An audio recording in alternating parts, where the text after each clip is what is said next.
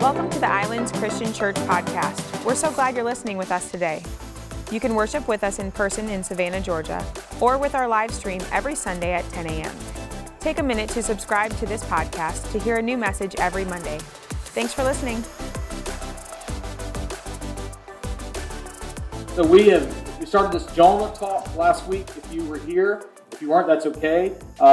We talked about how Jonah ran from God, and it wasn't because he was afraid. It was because he was self-righteous. We talked about this last week. He was looking down his nose at the undeserving Ninevites. And so if you didn't hear that talk, you want to go back and hear it, you can go to YouTube or our podcast.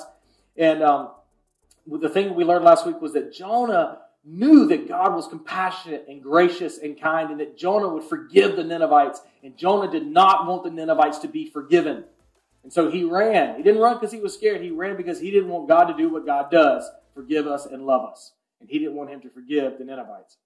And so if you know the story, when he ran, he ended up on a ship going away from Nineveh, going to Tarshish. And a storm blew up. And a bad storm, big waves, and the storm got worse and worse and worse. And the sailors on that storm were trying to figure out why we had this big storm. They could tell this was a God event. They're like, why is this happening? And they went and got Jonah out of the bottom of the ship. He was asleep in the storm. And they went and got him. They brought him up and said, hey, do you know anything about this? Who is your God? And he said, yes, I do know. This is me. This is on me, guys. This is my fault. I worship the God of heaven and earth, the creator of all things. And they're like, oh no, you worship the real God. Like, what have you done? And he's like, just throw me overboard and the storm will go away. And they're like, oh, we can't throw you overboard. That we don't want to kill you. We don't want to murder you. That's terrible. And they try to row back to shore, and they couldn't go against the waves. The waves were keeping them out to sea. And so they said, hey man, we're sorry, but we're going to throw you overboard. All right. And so they threw it. They said, God, don't hold this murder against us, but we got to throw him. So they threw him overboard, and immediately the storm went away and everything went smooth. And this is what happened next. Jonah chapter 1, verses 17 through chapter 2, verse 10. I'm going to read all of this. If you have your Bibles or your phone or whatever, you can follow along. And we're going to read it all. It won't take but a second. It says this, now the Lord provided a huge fish to swallow Jonah, and Jonah was in the belly of the fish 3 days and 3 nights. Now, from inside the fish, Jonah prayed to the Lord, his God, he said. Now, if you're looking at this in your Bible, it's kind of like indented on both sides, right? It's indented on both sides.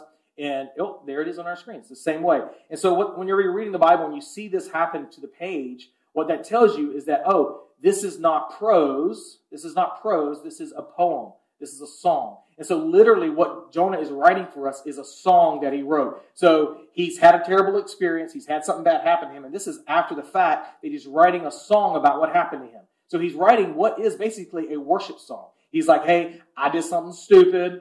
God rescued me. Praise be to God. Anybody ever wrote that song before? And you're like, yeah, I did one time. Okay, so this is the song he wrote.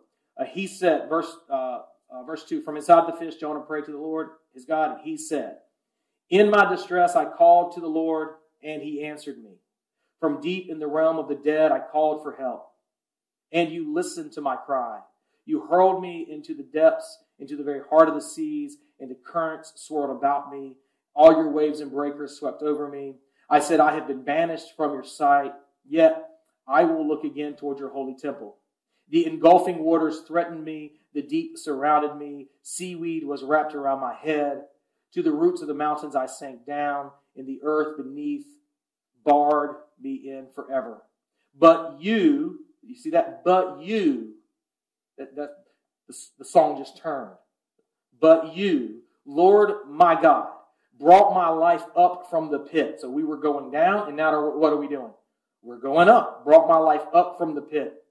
When my life was ebbing away, I remembered you, Lord, and my prayer rose to you, to your holy temple.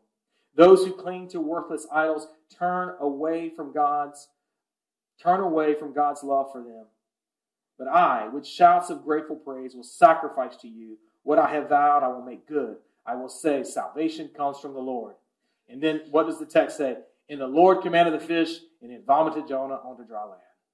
So Jonah had this moment in the fish. The fish arrived. The fish showed up. Interestingly, The Bible says that God provided the fish in the translation we just read, but in another translation it says God appointed the fish. All right, so what we're seeing here is the sovereignty of God. God provided Jonah just what he needed when he needed. He was sinking down into the water. He was drowning, he was drowning going down, and God gave him the fish. And so here's the thing I've always wondered about the fish. Was the fish an act of mercy, or was the fish an act of judgment? Was the fish an act of mercy, or the fish an act of judgment? And for years and years and years, I would say, well, the fish was an act of mercy. It was an act of mercy. But then this week when I was reading this again, I thought, I don't know at this point in the story when the fish shows up if we know what the fish is yet. Like at this point in the story, the fish is just providing a space. It's just giving Jonah space when the fish swallows him. Jonah's response inside the fish is what determines what happens next. You hear what I'm saying? It's Jonah's response when he's inside the fish that determines what happens, whether it's an act of mercy or an act of judgment. Now, on one level, you could argue that, well, the fish did save him from drowning, Stephen. And you're right? Because he was going down. He said, I was sinking.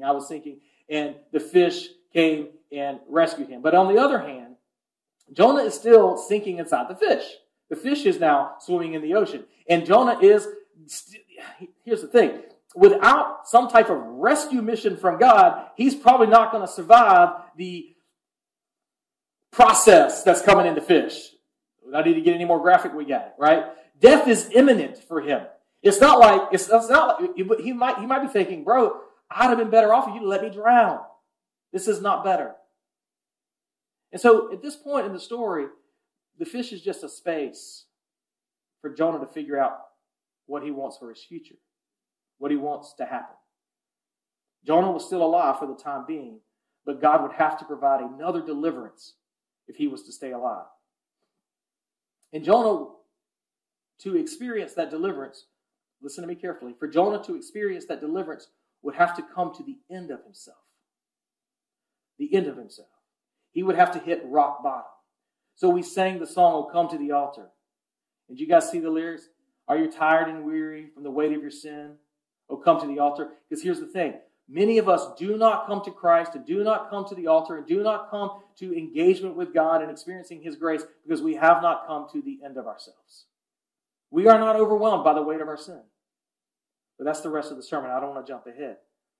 So Jonah would have to hit rock bottom for him to experience deliverance. Listen to verses 2 through 4a one more time. It says, "In my distress I called to the Lord, and He answered me." So in my distress, you see that? He answered me. "From deep in the realm of the dead, I called for help." Okay. This is Jonah saying, man, it was dark, bro. I was in a dark place. And so I'm sinking in the water. It's dark. I'm going away. My life is ebbing away. I'm near death.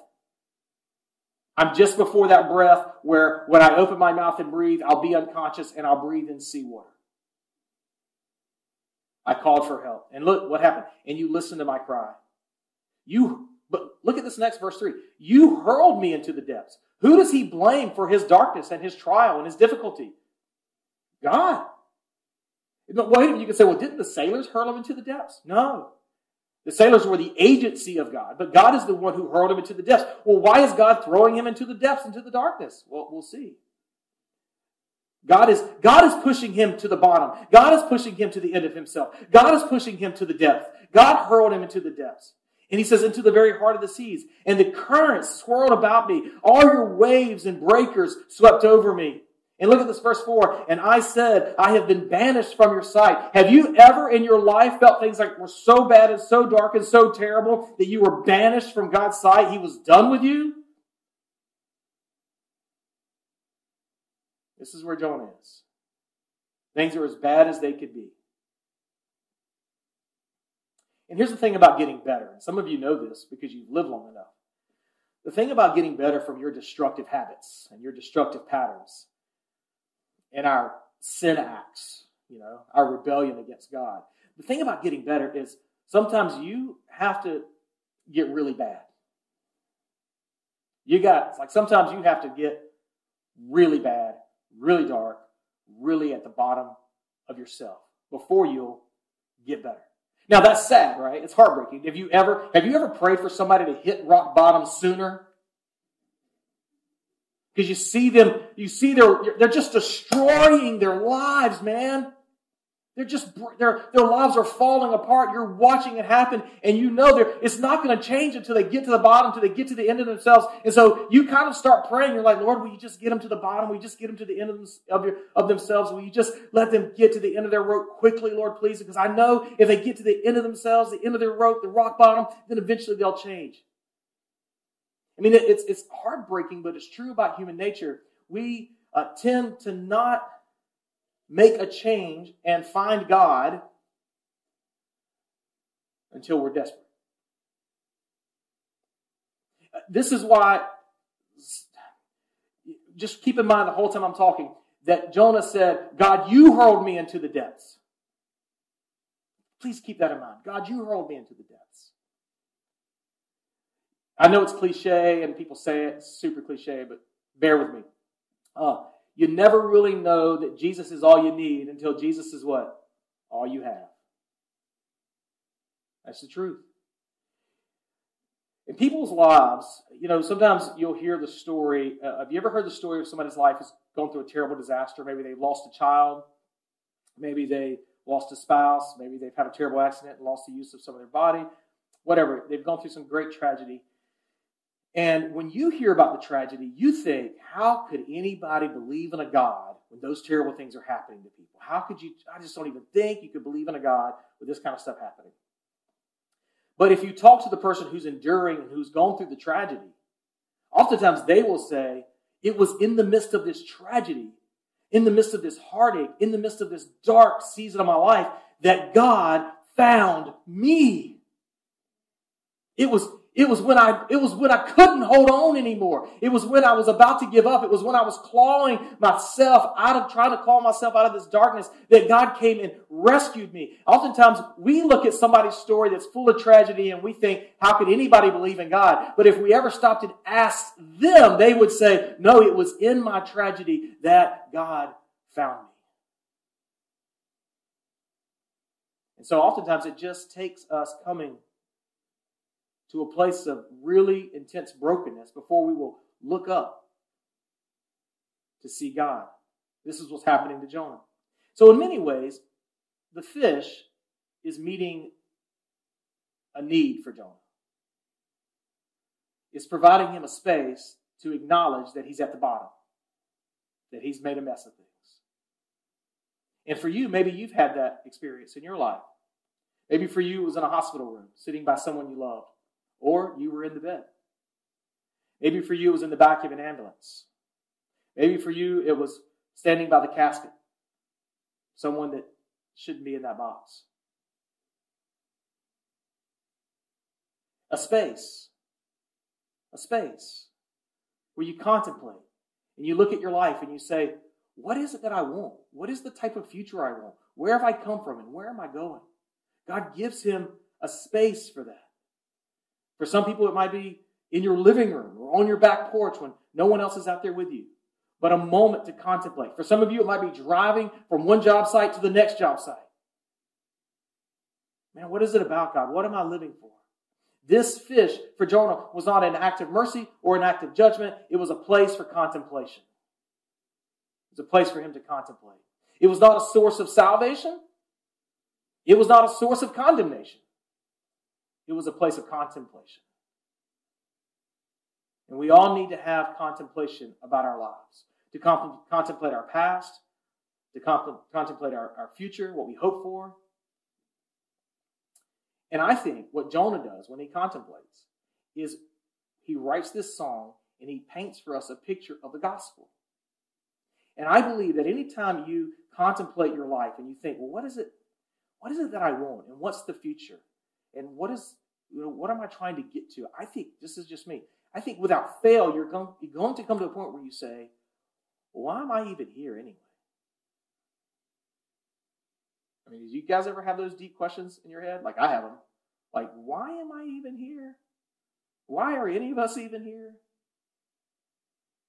You see, part of the problem with our Western American culture is we're all so busy running, trying to get to the next job, make the next money. do the next thing, go on the next vacation, buy the next boat, upgrade the next house, get the bigger TV. We're all so busy trying to do the thing. If you ever notice how you're never quite satisfied with the thing you just bought that you thought would satisfy you, and within about 6 weeks of getting the thing that you thought would satisfy you, you're kind of thinking like, well, I might get the bigger. I know I bought the 75, but I'm thinking, I thought I would. But once I got it up, I realized we had like 5 more inches, and I think I could go 85. And your spouse is like, let's be honest, your wife is like, do we need to go 85? And you're like, well, it's not need, but we shouldn't waste these extra 10 inches. But have you ever noticed that? Like, I'm going to get this truck, or this boat, or this, when we get this house, when, whatever the thing, when I get this purse, or I'm totally speaking out of my head. I have no idea what I'm talking about on that. But when I get this, this whatever, then it's going to be okay. I'm going to have what I need. It's going to be satisfied. And then it's like, when I get this much money in the bank, when our business grows to this point, when I get this much for retirement, like, have you ever noticed that this is kind of part of our culture, but we never get to the point where we're just satisfied? It's because we never stop and contemplate these questions. Like, what really matters? Is there a God? Did he? Do I exist for a purpose beyond getting? Is it than any of that? And this is what Jonah is doing. He's contemplating his life, your life. And when Jonah's contemplating, is the place when you stop shopping for the next TV and you actually start asking, what is my life about? God meets you there. And he reveals truth to you. And he shows you things. And this is what happens to Jonah. And we see the gospel. And side note here, by the way, we're in the Old Testament. You're like, why are we preaching the Old Testament? You can find the gospel all over the Old Testament. I'm about to show you the gospel right here in this song. Okay? And so here's the thing about the gospel we see. We see that you and I, we cannot save or rescue ourselves. So if you take notes, you write things down, that's the first thing. We cannot save or rescue ourselves. We just can't do it. And we see this with Jonah. We tend to think, well, if I enough effort, if I work hard enough, then God will let me out of this situation, or at least he'll feel bad about me, and at least know I tried hard. But what Jonah teaches us oftentimes puts us in places, he hurls us to the depths where we look around and we say, I'm hopeless, man. I got no way out of this. There's nothing I can do. We can't get ourselves out. Jonah realizes that he is helpless. He's hopeless. What can Jonah do inside the fish? He's nothing he can do. He's trapped. He's going to die. And what Jonah teaches us is that spiritually, the things that matter, not like the material stuff, but spiritually, you and I are just as helpless. You and I are just as hopeless. There's nothing we can do to save ourselves. We are completely stranded. We need a rescue. And so Jonah teaches us that we are helpless to bring salvation to ourselves. But it's only a work that God can do. Now, I say this over and over and over again, but you can only hear it when your heart is ready. So some of you didn't hear that today, and you'll hear it sometime when I preach it 2 years from now. You cannot save yourself. Your effort to be good and go to church a lot and give some money away and try to convince God you're a good person, not saving yourself. Cannot be done. You are sinking in the belly of a fish. We can't save ourselves. It's not possible. There's an old hymn from 1776. This is what the old hymn says. Not the labor of my hands can fulfill thy law's demands. Could my zeal no respite know? Could my tears forever flow? All could never sin erase. Thou must save, and save by grace. $20. Anybody who knows that hymn? Boom. Second stanza, Rock of Ages. Nobody, right? Crazy, right? Right. We just didn't grow up singing. If you grew up in church, you're like, We didn't sing the second stanza. Exactly. We were missing out on this great theology. I want to read it again. Listen. Not the labor of my hands can fulfill thy law's demands. Could my zeal no respite know? Could my tears forever flow? All could never sin erase. Thou must save, and save by grace. Yeah, he's the only one, right? You got to know Matt is not the only one who could sing, right? Amen. So, we can't save ourselves. If my tears were to forever flow, to never stop, if my zeal for the Lord knew no rest, if I was at the church building every time it opened and I served and I worked, thou must save and save by grace. So what Jonah says is true. We have been banished from God's sight. Because of my failure and my sin, I cannot rescue myself. Ephesians tells me that I am dead in my sin. And when we acknowledge that and admit that and we're honest about that, then the grace that God offers us can resonate more deeply to us. And God has provided, though we can't save ourselves, God has provided a way for you to be saved. He's given this as a gift to you, to be rescued.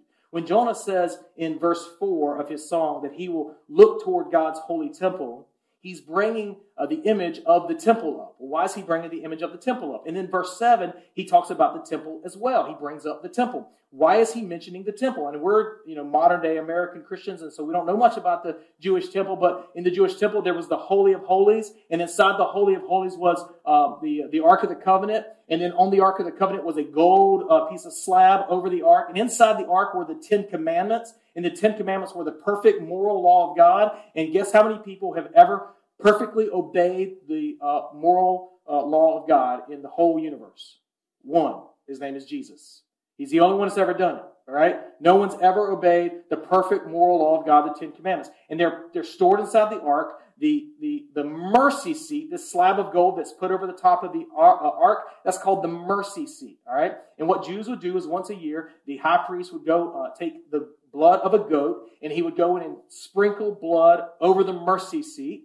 And the blood of the scapegoat, the blood of the goat, would atonement, Day of Atonement, would pay for the sins for the Jewish people for 1 year. Buy them a year of mercy from God. 1 year of mercy. All right? And some of you are going, man, this is weird. Yeah, okay. So, side note, I don't have time to preach this right now, but I tell my kids this all the time. I shouldn't say all the time. I tell my kids this recently, and I need to tell them more. The Old Testament sounds so archaic and crazy and weird to us, but believe it or not, compared to other ancient people around the Jews, the Old Testament was very progressive. So when other ancient people were sacrificing their children to appease their gods, the God of heaven was saying, kill a goat. That's progressive. I know some of you are like, what? Yeah. God disallowed the sacrifice of their children. All the other ancient people killed their kids. Okay? So the Old Testament's progressive. So that was I didn't have time to do that, but I did it anyway. Okay.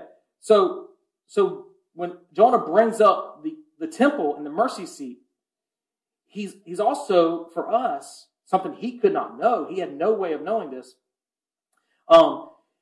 He brings up the fact for those of us reading this now is that the temple, the Holy of Holies, the mercy seat was all just a picture or an image of the coming true atoning sacrifice for our sin. Now, the word atonement means payment, the true payment for our sin. He had no way of knowing this, but Hebrews chapter 10, verses 4 through 10 tell us, I'm not going to read it, but it tells us this, that the blood of goats and bulls cannot pay for sin. In other words, it could put off the punishment of sin for a year, but it couldn't pay for it. It couldn't settle the account with God's justice and God's wrath. But God provided once and for all a sacrifice for my sins, a payment for my sins, a blood to be spread over the mercy seat once and for all. And that blood is the blood of His Son. It's God Himself in flesh who's come to die for my sin, to pay the atoning, the payment for my sin.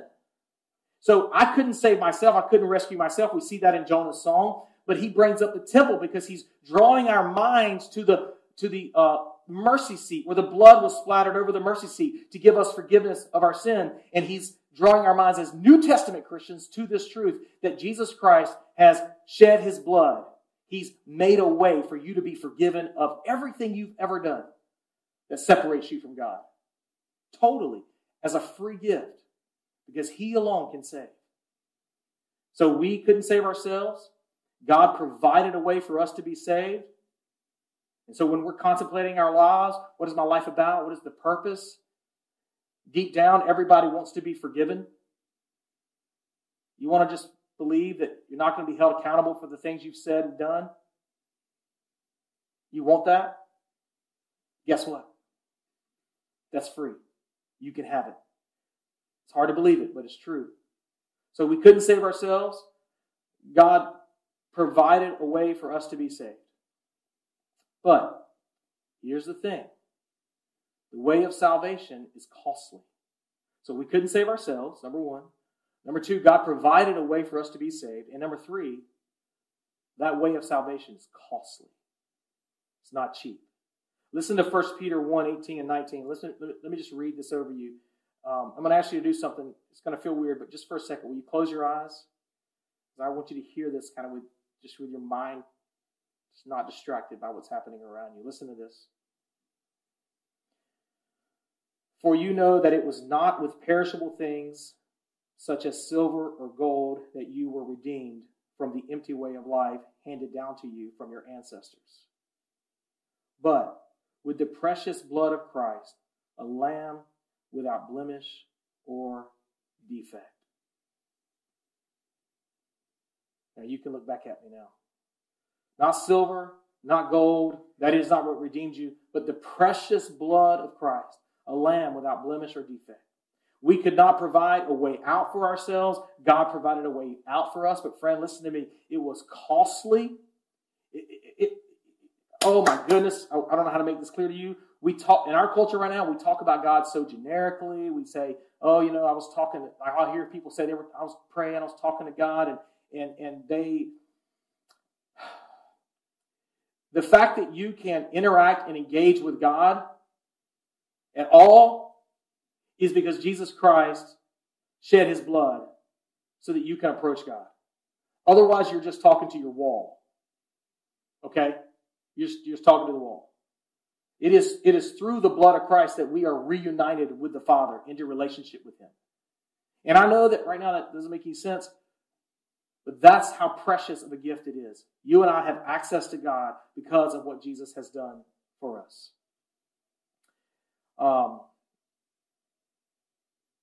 So, when you're contemplating your life, and you're trying to figure out what the point of all this is, like, where's this going? What am I doing here? And you sense that, like, there might be a God. This all might be true. What I want you to know is that God is true. He does exist. He wants you to know him. He's making himself known to you through nature, through his scripture, through others. He wants you to know him.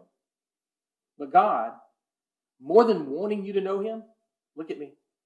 He's made a way through the death of his own son to secure that you can know him. So he didn't just want it. He secured it. He made it happen. Like, this is what he's done. And here's the thing about grace. The word grace, oh my goodness. We sing the song, Amazing Grace, my chains are gone, Amazing Grace, how sweet the sound. And if you have never hit rock bottom, if you've never been drowning into the sea of despair, if God has never hurled you into the deep and the dark, and you have felt hopeless and helpless, and you weren't sure how you were going to get out of this, if that's never been true for you, when you sing Amazing Grace, it just doesn't hit the same.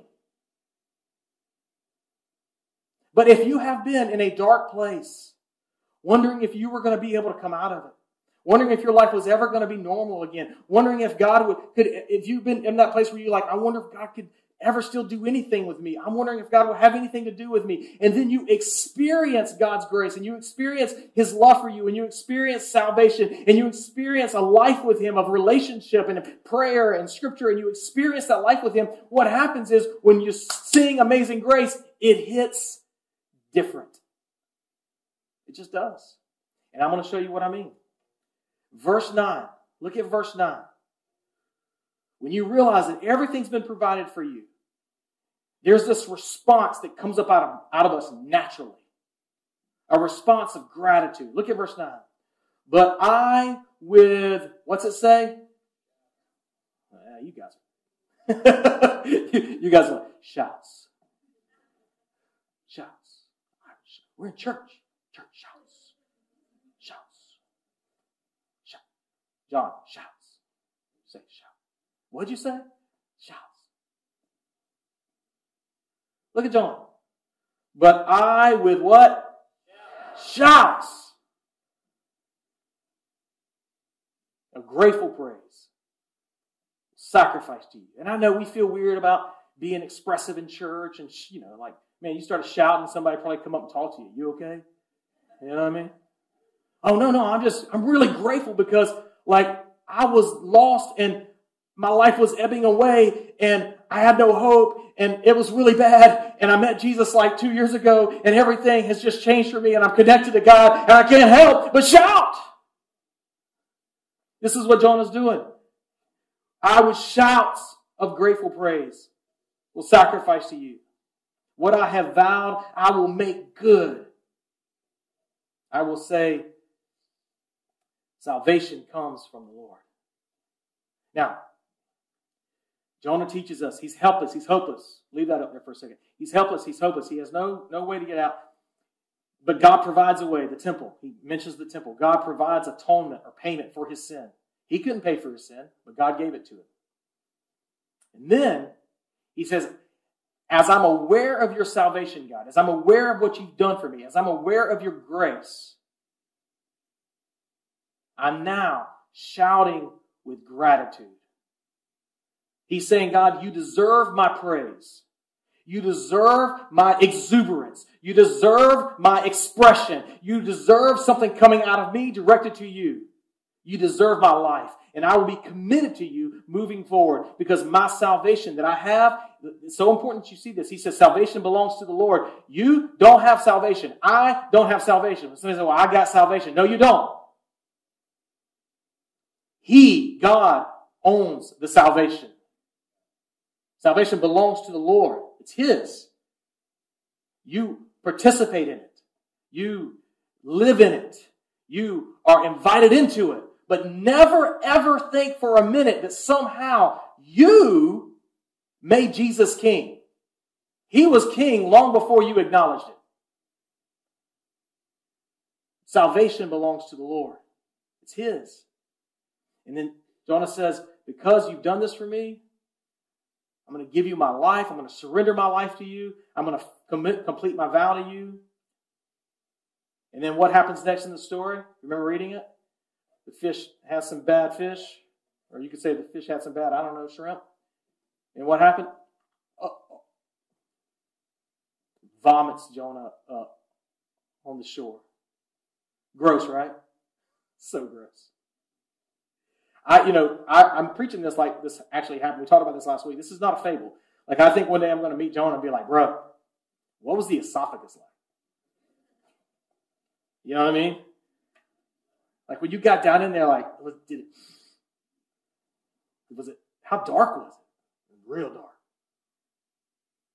Were the grumblings loud? Man, they were so loud. How long did you think you had? I don't know. Maybe an hour or two.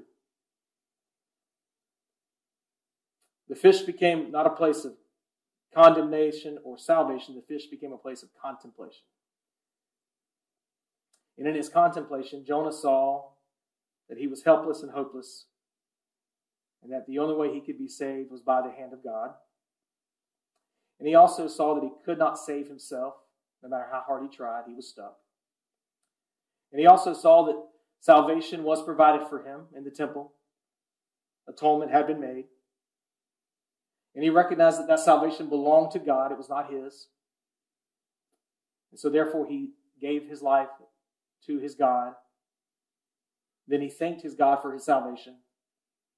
He shouted gratitude and praise. He recommitted himself to living God's ways. And then he got thrown up. It's not that different in actually everyday following Jesus. I'm going to ask you to stand. I'm going to pray for us as we're dismissed. If there's anything that you want to talk to somebody about, if you want to talk about the gospel, Chris is up here, Stacey's up here. Stacey and Chris would love to talk to you about the gospel. Let's pray. Father, thank you for today. Thank you for the scripture. We are so grateful for the story of Jonah. And I love the part of him shouting gratitude to you, God. That he recognized that, wow, look at this grace I've received. There's nothing I could do. I was helpless. I was hopeless. And Lord, there are some hearts in this room and attending online that they're not ready to hear that. That's not penetrating their heart yet. They still kind of believe they could, convince you they're good. They still believe that they can be a good Christian person and you would somehow give them credit for that. They still somehow think that if they behave well enough, you'll love them. But Lord, for the hearts that are ready to hear that they're helpless and hopeless and there's nothing they can do to be saved, I pray that they would surrender their hearts to Jesus Christ today. That they would just simply say, Jesus, I can't save myself. Will you save me, please? I believe you are God. I believe you resurrected from the dead. And Lord, anyone who says that, anyone who prays that, they'll just let us know we want to help them. Father, we love you. We thank you for your son, Jesus. Be with us now as we leave this place. Watch over us and protect us. In Christ's name, amen. Thank you, friends. Have a blessed week and a wonderful day.